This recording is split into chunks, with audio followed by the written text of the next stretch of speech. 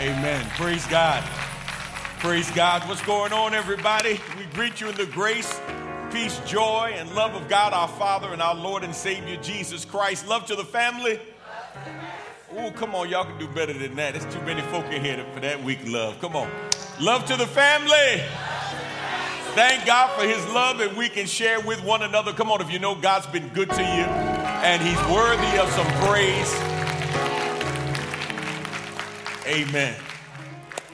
So, y'all, I went to Kansas City, Missouri, and had a chance to minister there. So I got to give a special shout out to Pastor David Lee and the Guiding Star Church, and served there with them for 3 sessions, helping them to change and reset the culture of their church to become a disciple-making church. And they gave me a gift on my way out the door. Some of y'all can't even appreciate it. The Kansas City Monarchs, one of the original teams of the Negro Baseball League. Yeah. So, I've been waiting for a chance to wear it, y'all. I've been waiting for a chance to wear it. But I got a chance to go by the Negro League Museum there in Kansas City. And for those of you who are not familiar with the Negro Baseball League, before African Americans were allowed to play in the major leagues, there was a series of leagues that were created from coast to coast where African Americans were able to play. We know about Jackie Robinson breaking the color barrier in baseball, but there were great players. And actually, you may not know this fact, that we actually had some members of our church who played in the Negro Leagues and played people like Satchel Paige and Josh Gibson when they went on their barnstorming tours. Some of you remember Sister Emiola Mills. She was the mother of Sister Naomi McQueen, Mother Naomi McQueen. Brother John Mills, her husband, was a pitcher in Negro Leagues here in the Texas area, and they would work all day, and then they would play, and because there was no big contracts then, they just played for the love of the game. And I found out that one of the shortstops that played in the Negro Leagues, one of the Negro League teams, was none other than our own Deacon Robert Scurry, who was the husband of Mother Scurry and was lead servant of the deacons here for many years. And so it was great being able to sit down and hear that history, and then to be able to walk through and see the life-size statues of people like Satchel Paige and Josh Gibson and the like. So I'm shouting out the Negro Baseball League today, and excited about that. I want to say to everyone, what a tremendous summer God has blessed us to have as we move now into the fall of the year. We're just looking to go even higher in the Lord, and I'm going to share some things with you, but I do want you to write this down somewhere. Put this in your phone, NACA.com, NACA.com. I want you to put that in your phone, write that down on your outline. This is the Neighborhood Assistance Corporation of America. They will be coming to Houston, but they have some other cities that they're going to, including Chicago. And they are a national home buying conference. NACA is actually credited as the first agency to blow the whistle on predatory lending, redlining in our community, and not giving people the opportunity to achieve home ownership and to build equity in their families. And so they've been working really hard. They're coming to Houston this weekend. That's the only reason I'm taking time, because I want you to know Thursday, Friday, Saturday, and Sunday, they will be here. Now, I want y'all to listen to this. No down payment. They're going to help you get a house. No down payment, no closing costs, no mortgage insurance, no credit score, interest rate below market, fixed rate loans. Y'all, I never heard of this before. Character-based lending. Character-based lending. And if you know somebody who is on Section 8 of public assistance, they can use their Section 8 voucher to qualify for a new house. Yeah, I know some of y'all like, wait a minute, hold on. What was that address again, Pastor? What was that again? NACA.com. You can register. It is completely free to register. You can meet with somebody there, and they will help you to navigate this, to come out of this with a new home. Can you imagine that? No credit score, no down payment, character-based lending. Now, I know some of us are characters, but y'all, I've never heard of no character-based lending. So you want to be a part of that.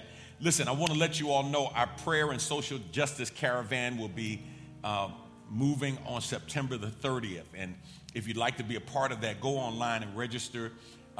People will be in their vehicles. We'll be driving to different areas, praying for different areas and praying with people who desire to have prayer. The prayer and social justice caravan will be on September the 30th, which will be when? Next Saturday. So you want to make sure that you're a part of it. Now, I do need to give you some heads up. Next week, we have some judges who will be coming to worship with us. And one of the things they're going to be coming for, they're going to be looking for signatures to put themselves on the ballot. You may not know this. I found this out through our own members, Judge Genesis Draper and Judge Nikita Harmon, that either you have to get signatures from the community or you have to pay like $2,500 or something to get on the ballot.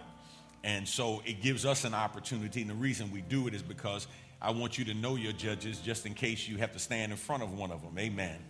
You can just remind them they came by Good Hope and you was one of the people that signed for them. Amen. So they're going to be here next week, and they'll be here for the 8 o'clock and the 10 o'clock services. So if you see them, don't run by them. They're here with permission, and we want to help them to get on the ballot to make sure that we have equal representation in the judicial branch of our county government. Amen? Amen. Rooted and grounded, make some noise. Now listen, you know what? I got some information, and it basically said that we were a little confused about rooted and grounded. So I asked Larry to put together a little chart for me and see if we can explain this so that everybody knows what's going on, and not just what's going on now, but where we're going, okay? So Larry, if you put that up for me, please. So rooted and grounded, everybody say rooted and grounded. Rooted and grounded, and for those of you who are watching around the world, rooted and grounded is our discipleship culture. It's the culture of our church. It's not a program, it's a culture. When we talked about the big reset back in 2022, it was around this idea of changing the culture of our church so that we would stop talking about coming to church and having church, and we talk about being church. What does it mean for us to be the salt of the earth and the light of the world? Making a difference, understanding that when we act as salt and light, we're not just doing it for the sake of the community, but we do it for our sake as well. Because that's when we walk in our purpose in terms of who and what God wants us to be. Our baseline curriculum in Rooted and Grounded, if you look at the chart, the baseline curriculum is rooted, right? So that's the baseline curriculum. That's not the end, y'all. That's just the beginning. And one of the reasons we've done multiple sessions of Rooted is because the goal was for you to move from just being a part of a group to helping to facilitate a group, so that you were now going out and finding people who needed to have their lives rooted in God, to know God for themselves. Some of y'all went through it, and then you was like, oh, okay, I'm good now. And it's like, no. The whole purpose is when you get some good news that you share that good news with somebody else. Amen? Y'all ain't say amen strong enough. Amen? Amen. So that's why we've been talking about, hey, man, get your group together. Start praying for friends, relatives, associates, neighbors. Start asking people why. So you could have a group so you could help facilitate somebody. Remember, two kinds of people in the world. People who what? Need Jesus, and people who know Jesus. They either need Jesus or know Jesus. That's it. So Rooted is our baseline curriculum. Everybody who comes into our church, everybody who is going to be a member of our church has to complete Rooted. That's one of the curriculums they have to complete if they are going to be a member of our church. So I've given everybody 2 years now. Now, if membership doesn't matter to you, cool. And we can strike your name right now. Amen. Right? I told y'all, I'm not trying to draw a crowd. I want an army. I want an army. Beyonce can draw a crowd. And they go right back to what they were doing after they leave that concert. I want an army of people who are committed to being used by God to make the world a better place. That's our goal. And everybody who has been in Rooted, you may not even realize that that's what you've done. Okay? So we did Rooted. We did our pilot groups. Go back to the chart, Larry, for me. We did church-wide. Now we're doing worldwide. And y'all, I want you to think about this, because some of y'all, I'm convinced some of y'all just got the misinformation. We're in 12 different states, 2 different countries, without some of y'all even stepping back up. Because you didn't know that was what I was expecting. Which means what? Man, we could be in 24 states and 5 different countries, right? If you just realize that God wants to use you. So, worldwide, we got started 2 weeks ago. And then in January, everybody, come on, somebody say everybody. Everybody. We're going to be back rooted and grounded. Our discipleship culture, church-wide, we're going to be doing purpose-driven life beginning in January. So I need you to get ready. Now, some of us are going to still be doing Rooted for our new members who are coming in. But for those of you who have been through Rooted and Grounded, if you've been through it, make some noise. All right. Praise God. So here's what I'm anticipating. I'm anticipating 500 to 700 people going through Rooted and Grounded in January between Purpose-Driven Life and Rooted as our baseline curriculum. Then when we come in the spring, what we're going to do? We got a new church-wide curriculum that we're going to be doing together. And we're still going to be offering Rooted, and we're still going to be offering Purpose-Driven Life for people who are coming behind you. Does that make sense? All right.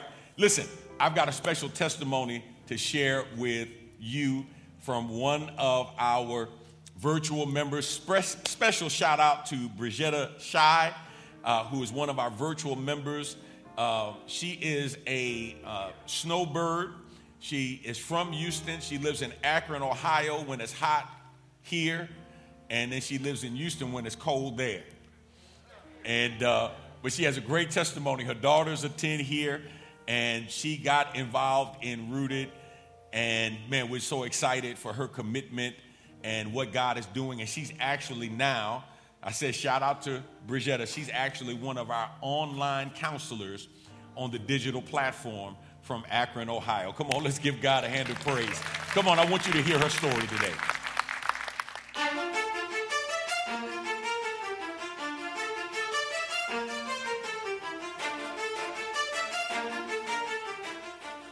Today we are celebrating and highlighting Rooted and Grounded, which is the culture of our church. We believe that discipleship is not just the main thing, but it's the only thing that we should be doing in the church to help people who need Jesus come to know Jesus, and to help people who know Jesus grow in Jesus. And we want to celebrate those who have participated in our discipleship ministry on the digital platform. Now, some may say, well, how can you disciple on the digital platform? It's real simple. First of all, discipleship must always take place in the context of relationships. Our relationship with God vertically, our relationship with one another horizontally, and our relationship. Larry, and I know this is going to take more time, but I need y'all to reset that. It looks like a bad Chinese movie. Amen. I need the mouth and the words lined up, y'all. I'm sorry. Just bothering me. I'm just waiting for some kung fu moves to come out. All right, let's try it again. Amen. Yeah. Well, y'all remember the kung fu movies when the man was talking and they were talking in Chinese, but the translation in the English was not lining up with the mouth. Y'all know what I'm talking about, right? Yeah. Amen. All right.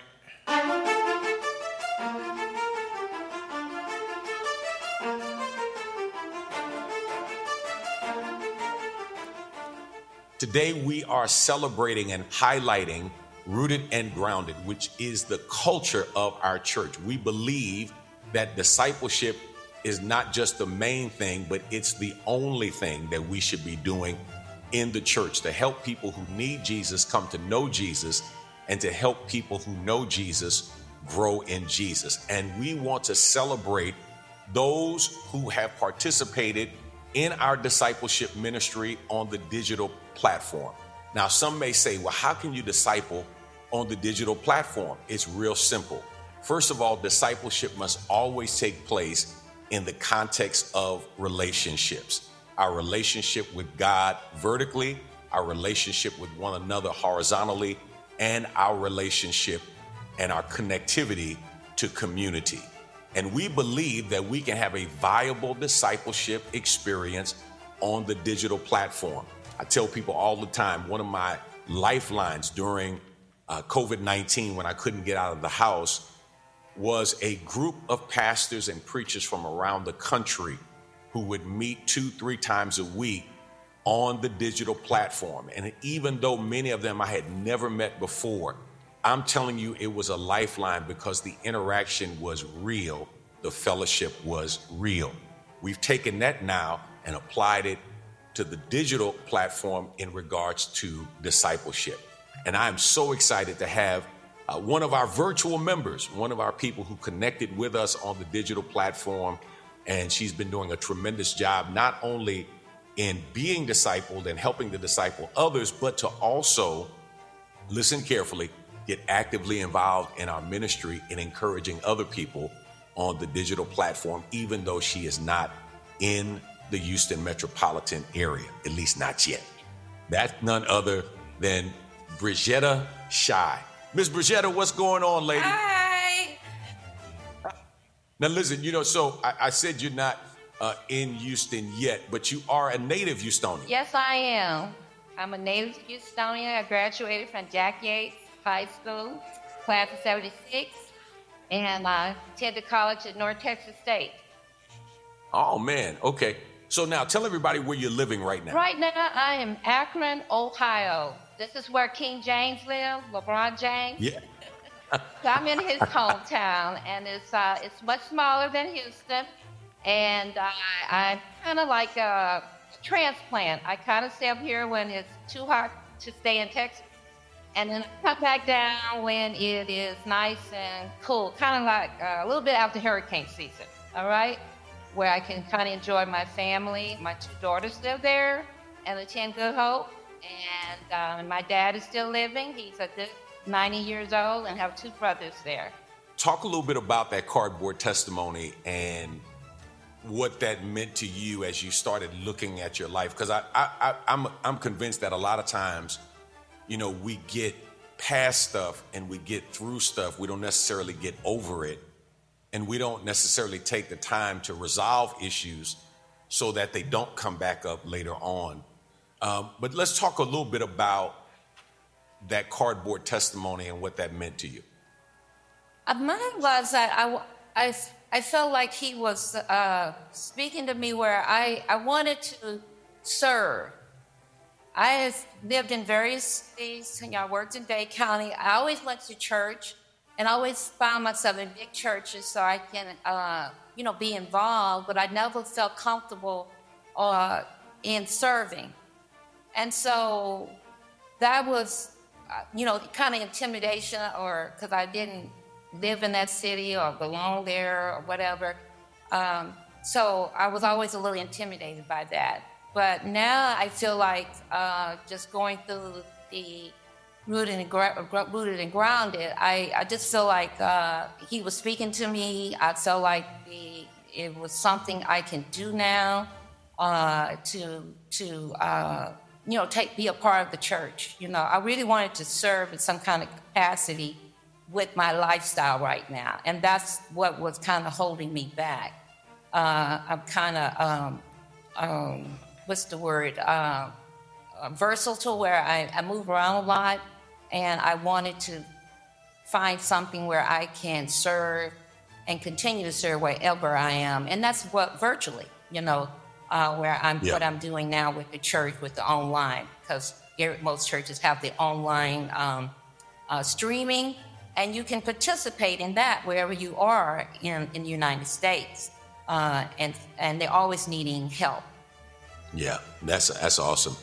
Well, Brigetta Shy, thank you so much. I appreciate you more than you know. When I first got word that we had people who were coming in from other states, I was blown away just to see how God moved and to hear your testimony and to hear how God met you and used the digital platform to help change your life and to build relationships that you have now here in Houston. So when you come back south in the wintertime, I don't know if you would be called a snowbird or a sunbird. I'm not sure which one.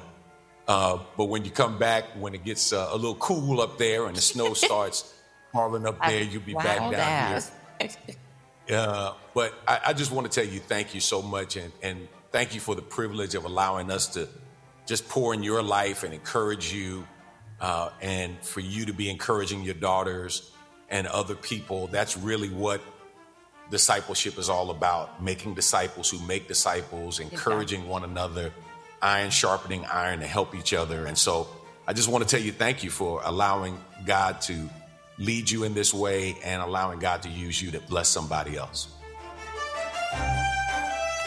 Thank God for that.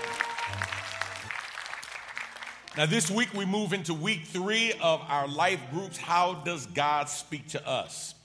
And I hope and pray those of you who are in life groups, those of you who are facilitating life groups, that you are experiencing the building of community and the building of camaraderie. I'm so grateful for the life group that I'm hosting this session. We have about 15 to 16 brothers, and it's been an absolutely wonderful, wonderful beginning, and looking forward to God doing some great things in and through the lives of the brothers who are in my group. And I hope that you are excited about what God wants to do in your life as well. Let's go to God in prayer and ask God's blessings on our time. Father, we bless you and we thank you for today. We pray now that everything that we do and everything that we say will be pleasing in your sight. God, may you be glorified. May your people be edified. May the devil be horrified by the life change that will occur. It's in Jesus' name we pray and ask these blessings. Amen. So this week, after my life group met on Thursday, on Friday, one of the life group members commented to me, this was his first time experiencing the life group, how blessed he was by the life group and what was shared and the interaction and the building camaraderie in the group. And then he made a statement. He said, Pastor, I got to tell you something. I was really surprised at how many of the brothers are hurting, how many of them are going through things in life. And I was thinking to myself, how many of us are surprised that other people are going through what in actuality we are experiencing and going through in our own lives? It shouldn't be a shock. It shouldn't be a surprise. John 16:33 says, I have told you all this so that you may have peace in me. Here on earth, you will have many trials and sorrows. It's not an if, it's a when. James 1:2 says, count it all joy, my brothers, when you meet trials of various kinds. Whether those trials are in your head, your heart, your home, or your health, all of us go through trials in life. And the one thing God challenges us to do when we go through trials, in order to make it through those difficulties, is to learn how to pray. Now, when I say pray, I'm not talking about a mealy mouth prayer. I'm not talking about praying in a way that, is rote. I'm not talking about a recited prayer or even necessarily a read prayer, but I'm talking about a conversation that you have with God, that God wants to have with you. Luke 18:1 says, and he told them a parable to the effect that they ought always to pray and not lose heart. What's interesting is, while most of us pray in our bad times, we don't necessarily pray like we should in our good times. And God does not tell us to just pray when things are going well. God tells us to pray at all times. 1 Thessalonians 5:17 says, pray without ceasing. That we should always be prayerful. We should be prayerful because of what we are facing in front of us. We should be prayerful about what we're going through presently. We should be prayerful about what God has brought us out of. We should be praying in the good times, praying in the bad times, because watch this. Prayer is more about us becoming more like God and less about us getting stuff from God. See, most of us equate prayer to gimme, gimme, gimme, gimme, gimme. God, I need this. God, I want this. God, I desire this in Jesus' name. And what we fail to understand is prayer is never intended to be a monologue, but a dialogue. It's us talking to God. It's giving God an opportunity to talk to us. And it's about us becoming more like the one we talk to and the more like the one who talks to us. So today, for a few moments, I want to talk to you from the thought, praying your way through. Praying your way through. And we're spelling pray, P-R-A-Y, of the praying as an acronym. Praying your way through life. Praying your way through life. 4 things I want you to see today that I hope and pray will remind some of you and inform some of you of the power of prayer and how you can structure your prayer so that you can have great communion and fellowship with God. Now, when we talk about praying, most of us think about praying and we think about going to God and telling God this is what we need. I want to broaden your definition of prayer, and I want to help you develop your prayer life in such a way that while we have our prayer experiences in our life groups coming up this week, those of you who have gone through Rooted and you know what that prayer experience is like, that you make a commitment this week wherever you are to pray at least 1 hour, 1 day a week. At least 1 hour, 1 day a week, that you would spend that time with God. Most of us, let's be honest, when we pray, if God hears from us 10 minutes, that's a long time. Now, imagine if somebody called you on the phone, talked for 10 minutes, 15 minutes, 20 minutes, 30 minutes, and when they got through talking, they hung up the phone. You say, wait a minute, what you called me for? You just needed a sounding board? You just needed some place to vent? Do you want to hear my opinion? Do you want to hear what I think about a situation, a circumstance? And most times we think of prayer as one-way communication. Here's the first thing. Number 1, you must pray your way through life by giving praise to God. You must pray your way through life by giving praise to God. Psalm 34, verse 1, let's read it together. I will bless the Lord at all times. His praise shall continually be in my mouth. Now, here's what's interesting. We so narrowly define praise, we so narrowly define blessing the Lord, that we think we can only do it on Sunday morning in a corporate worship setting. we don't understand that praise and blessing God and worship is not an event, it's a lifestyle. Let me say it again. It's not an event, it's a lifestyle. I can give God praise. I can bless the name of the Lord wherever I am all the time. So when the psalmist says, I will bless the Lord at all times, he is not just talking about in every situation and circumstance, but even in terms of chronological time, I can bless God because watch this, my praise of God does not have to always be audible and vocalized, but it should always be present in my heart. There should always be an attitude of gratitude, of thankfulness and praise to God that undergirds everything I do and everything that I say. That word bless, that act of adoration, is to be given to God and to God alone. The word praise comes from the word halal. Tehillah is the word that is appearing there, and it denotes giving a quality of praise based on the praiseworthiness of the one to whom we are giving praise. So when we talk about praising God, when we talk about thanking God, when we talk about reflecting on both what God has done and who God is, we do it based on his worthiness. Listen to me carefully. One of the reasons I believe, and I'm giving you now a model for prayer, those of you who are watching from around the country, I'm giving you a fourfold model for prayer. Here's what I need to emphasize today. One of the reasons you don't want to start your prayer without praising God is because in praising God, you remind yourself of how awesome the God is that you are praying to.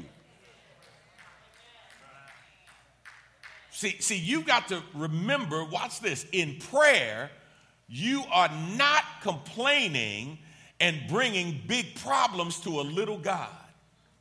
You got to remind yourself that you serve a great big God, and all you're doing is bringing little problems to a great big God.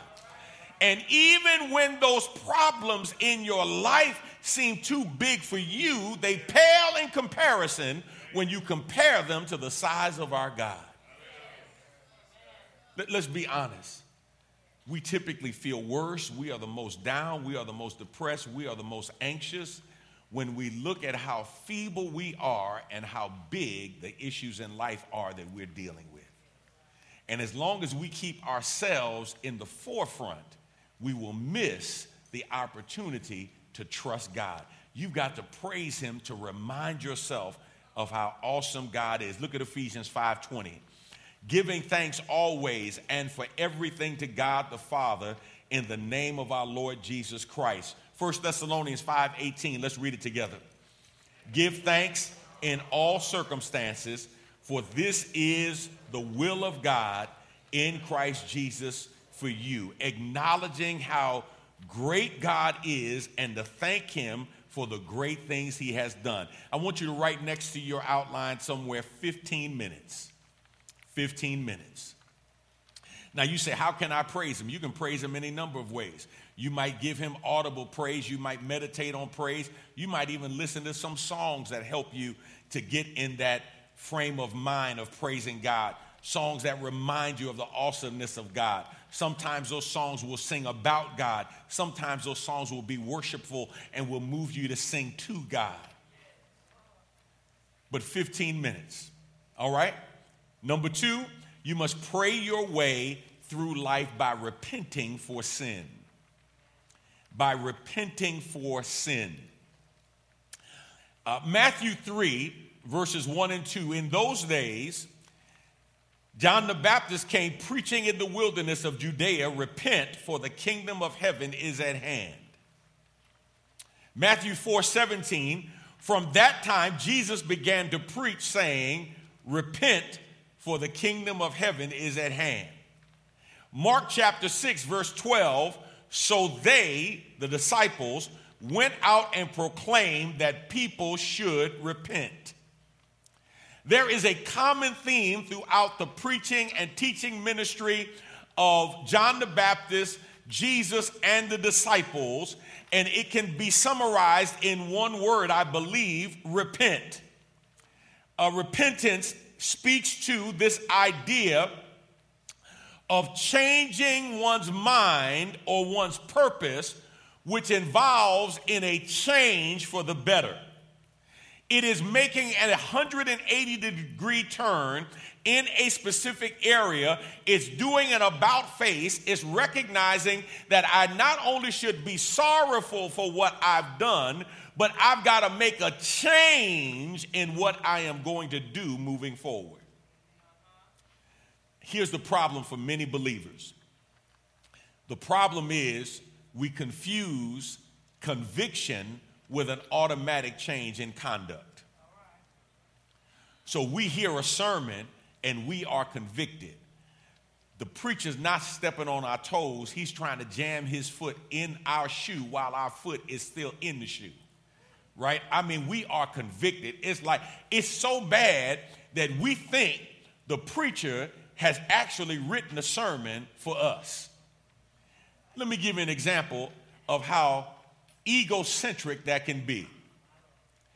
Somebody right now, the Holy Spirit is convicting you, and you thinking, how the preacher know that?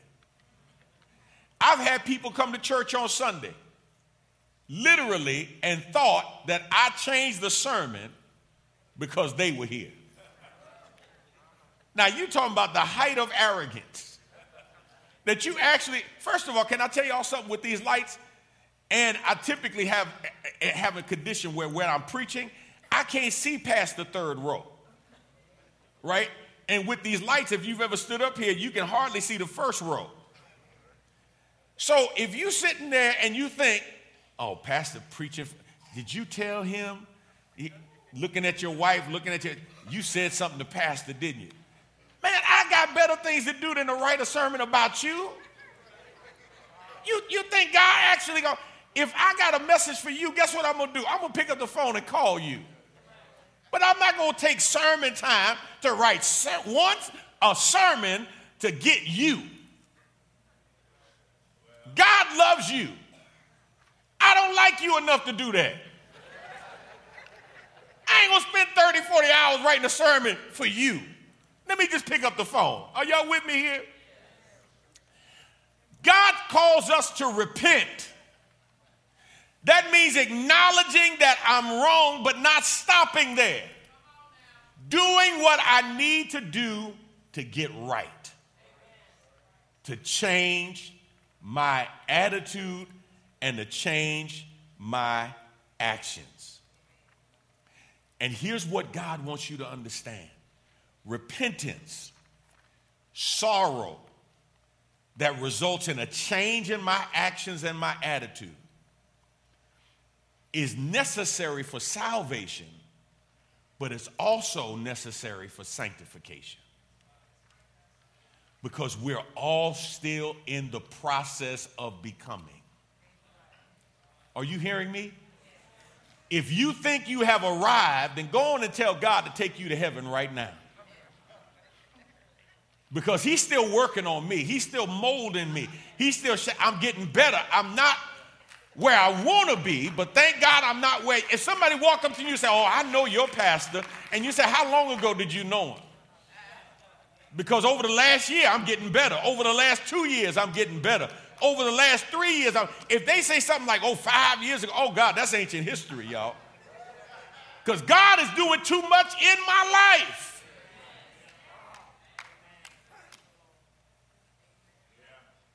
So repent, to confess specific sins you have committed and turn away by making a commitment to not commit those sins again.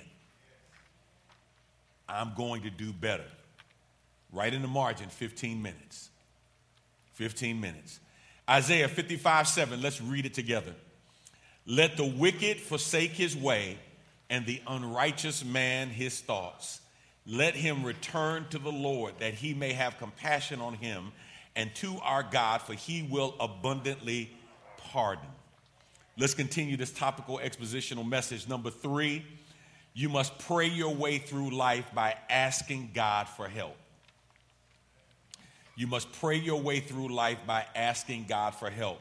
Matthew chapter 7, beginning at verse 7, ask and it will be given to you. Seek and you will find. Knock and it will be open to you. For everyone who asks receives, and the one who seeks finds, and to the one who knocks it will be opened. Or which one of you, if his son asks him for bread, will give him a stone? Or if he asks for a fish, will give him a serpent? If you then, who are evil, know how to give good gifts to your children, how much more will your Father who is in heaven give good things to those who ask him?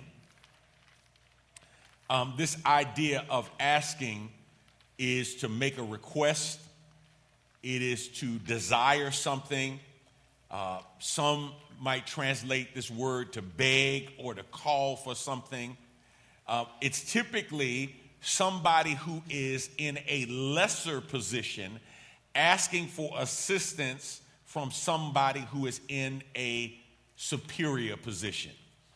Not speaking to lesser or superior in terms of their person, but in terms of lesser or superior in terms of their ability to meet that express need. Look at John 14, verse 13. Whatever you ask in my name, this I will do, that the Father may be glorified in the Son. If you ask me anything in my name, I will do it. Now, when most of us think of prayer, we think of asking God for stuff. But here's what we fail to realize. Part of our asking is rooted in our perception of who God is and our perception of who we are. And when we fail to understand who God truly is, and then we fail to understand who we really are, we're going to ask for some stuff that we really don't have any business asking for. Let me put a quarter in the meter and park here for a second. Some of our requests that we make to God is rooted in an inflated view of ourselves that we have of ourselves. Because we've been taught erroneously by too many theological pontificators that somehow we deserve more than we actually have. And God is obligated to do more than he's actually doing. We never hear the balance of that message. That many times in our lives, there's a cause and effect relationship between our desires and what we receive from God. Let me give you an example. It's amazing how many times we pray for a miracle and we want God to perform a miracle, but we don't want to do our part to receive a miracle from God. Let me get more personal.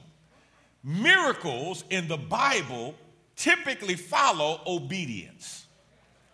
When you do your part, God is more likely to do what you cannot do. What is your part?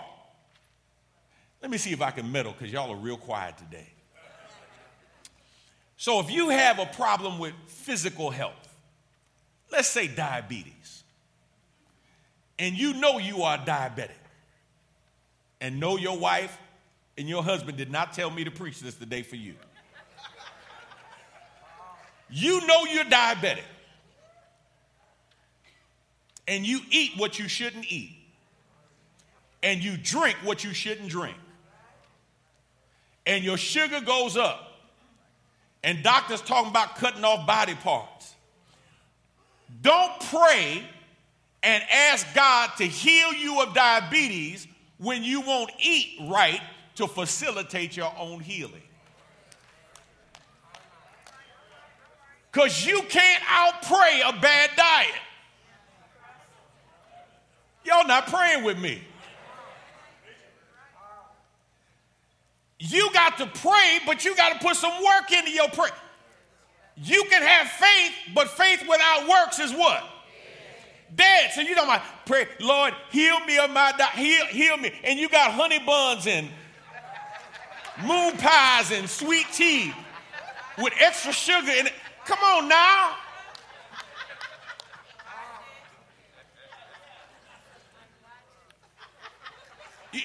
You got to take responsibility for your part and then trust God to do what you can't do. John 15, verse 16. You did not choose me, but I chose you and appointed you that you should go and bear fruit, and that your fruit should abide, so that whatever you ask the Father in my name, he may give it to you.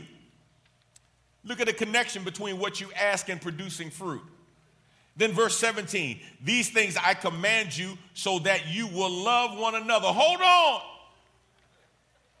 If what I ask does not produce fruit and does not produce more love coming from me, then guess what? I'm praying amiss.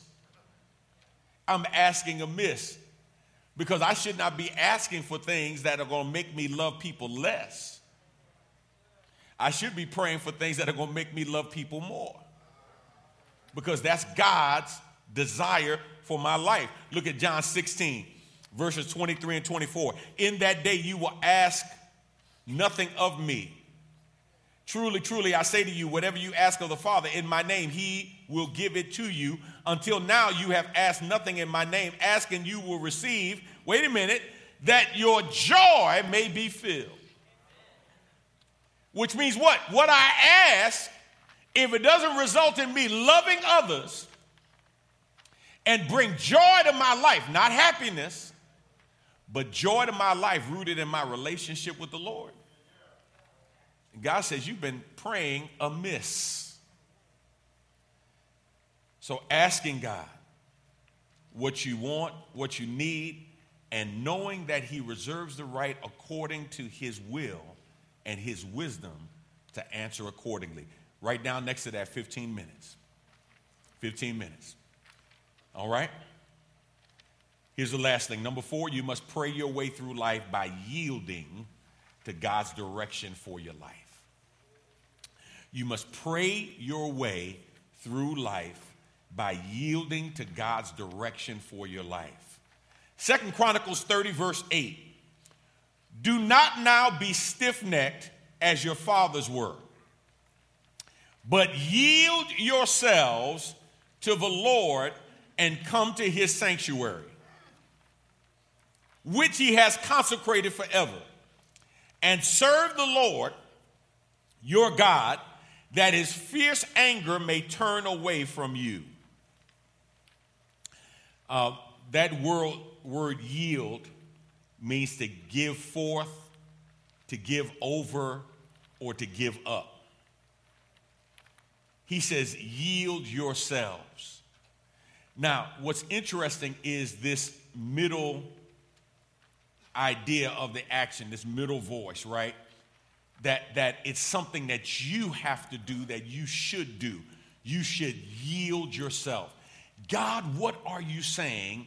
What do you want me to do? And am I willing to yield myself to be obedient to God, or am I going to fight with God? Some of us fight with God, and here's what we need to understand. You don't have to throw punches to fight with God. Sometimes your fighting with God is your own passive aggressiveness. It's your determination to act as if you know better and God doesn't know better. Can I ask you a question? How has that worked out for you so far? That idea of, I know what God is saying, but I know what God wants, but I don't have time. Hold on. The God who gives you time, you too busy for God? Some of y'all are, Pastor, I like that rooted and grounded. I like those life groups, but Pastor, I'm just too busy. You too busy for God? Do you need God to clear your schedule? Is there anybody in here who has had God clear your schedule? Yeah. And God, when he clears your schedule and puts you flat on your back, put you in a place where what you always have done, you can't do, or you can't do it for yourself. Lord have mercy. When God clears your schedule, he'll show you what's really important. He'll show you what really matters in life. Look at Joshua 24, beginning at verse 23. Now then, said Joshua, the NIV reads, throw away the foreign gods that are among you and yield your hearts to the Lord, the God of Israel. And the people said to Joshua, we will serve the Lord our God and obey him. We will serve the Lord our God and obey him. That word yield means to be quiet after you've spoken to God and listen for what God is saying to you. Allow the Holy Spirit to speak to you. And not just be a hearer, but be a doer. Now, how does God speak to you? I don't know how God speaks to you. Some, the Word of God. Some, it may be the confirmation of the Spirit of God when you hear a song. Some, you may be reading something, and God will say, that's what I want you to do. Right? How does God speak to you? Now, once you discover that, the question is, are you willing to listen, and are you willing to obey? Put down next to that 15 minutes. So pray, acronym. P stands for what? Praise. R stands for repent. A stands for ask. And the Y stands for yield. If you give 15 minutes to each of those areas, guess what you have done? You have prayed an hour. You remember when Jesus said to his disciples in the Garden of Gethsemane, could you not tarry 1 hour? He said, stay here, watch and pray. And then he went, and then he came back, and what were they doing? They were asleep. And he said, could you not tarry 1 hour? And then he went back, and he came back, and what were they doing? Sleep again. Now, y'all, can I be honest with you? I took that as a spiritual challenge. I don't know if you ever have. And I said, I'm going to pray an hour. I'm going to pray an hour. I'm going to pray an hour. And, man, I don't know what happened around 20 minutes. About 20 minutes, y'all, I was like, man, what in the world is going on? And you know why I did that? I'm going to tell you why. Because I defined pray by asking. And I couldn't think of nothing else to ask for. I was asking. I was rolling out my ass. And after about 20 minutes, 25, I was like, okay, I got nothing else to pray about. I said, well, all right, Lord, I'll see if I can do better next time. And God had to teach me, no, praying is more than you just asking. You got to give me some praise. You got to repent of some stuff that you've been doing, stuff that you've done, stuff that you've left undone, right? Sins of commission, things that I've done, sins of omission, things I have not done. I got to repent. Because as much as I may think I'm right, I need the Holy Spirit to show me some areas where I am wrong, flat wrong. And I need to make some shifts and some changes and some commitments to God to change my life. That's why I tell you who I was 5 years ago is not who I am now, because I've made a commitment. I want to be better. And I'm not asking God to justify who I was. I'm saying, God, no, help me now to become who you want me to be. So somebody say, oh, man, I knew your pastor 10 years ago. Ooh, different man. Holy Ghost been working on me, y'all. Right? I want to be all that God wants me to be. And I'm still in the process of becoming. Ask. I need some room to ask God for some things. And then I need to sit silent and yield myself. and say, Lord, what are you saying? Speak, Lord. Your servant is listening. This week, in our prayer experience, you got 3 hours in your group. And it sounds like a long time, y'all, but I promise you it's not. You got 1 hour to talk about different scriptures about prayer. 1 hour. Multiple scriptures. In your group, you have 1 hour to pray by yourself. I just gave you a formula. Now listen, you can adjust it.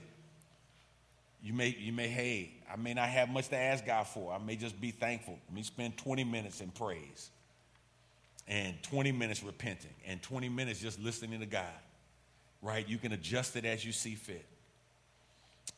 1 hour to pray by yourself and then 1 hour to come back and share what God has been saying to each of you. One of the commands we have is to pray for one another.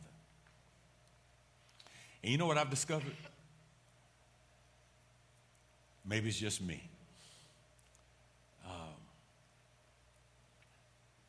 It's hard to stay mad when you pray for somebody. Think about the person that angers you the most, gets on your nerves the most, and it's probably the person you pray for the least. I'll take that silence as conviction. Amen. Right? I love somebody, and guess what? I need to pray for them.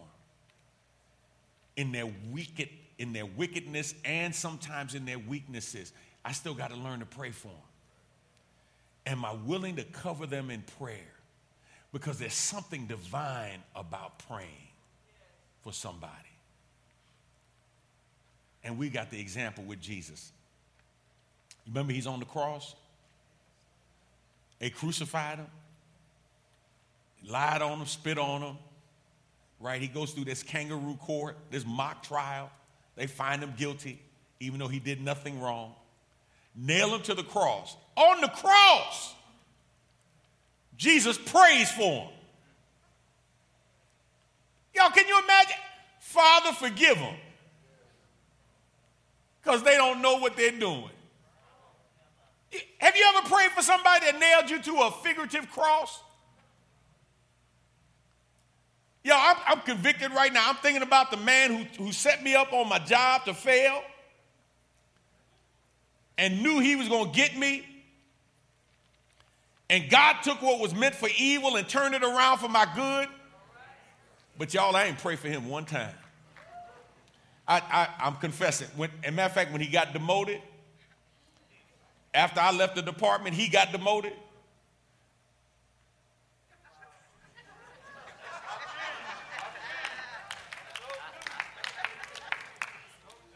I'm almost ashamed to tell you, I was like,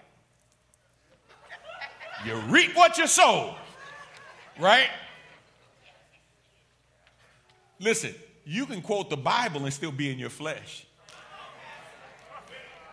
I'm quoting scripture, y'all. I'm all up in my, yeah, you reap what you sow. What goes around comes around. Payback is y'all know what payback is. I'm just saying,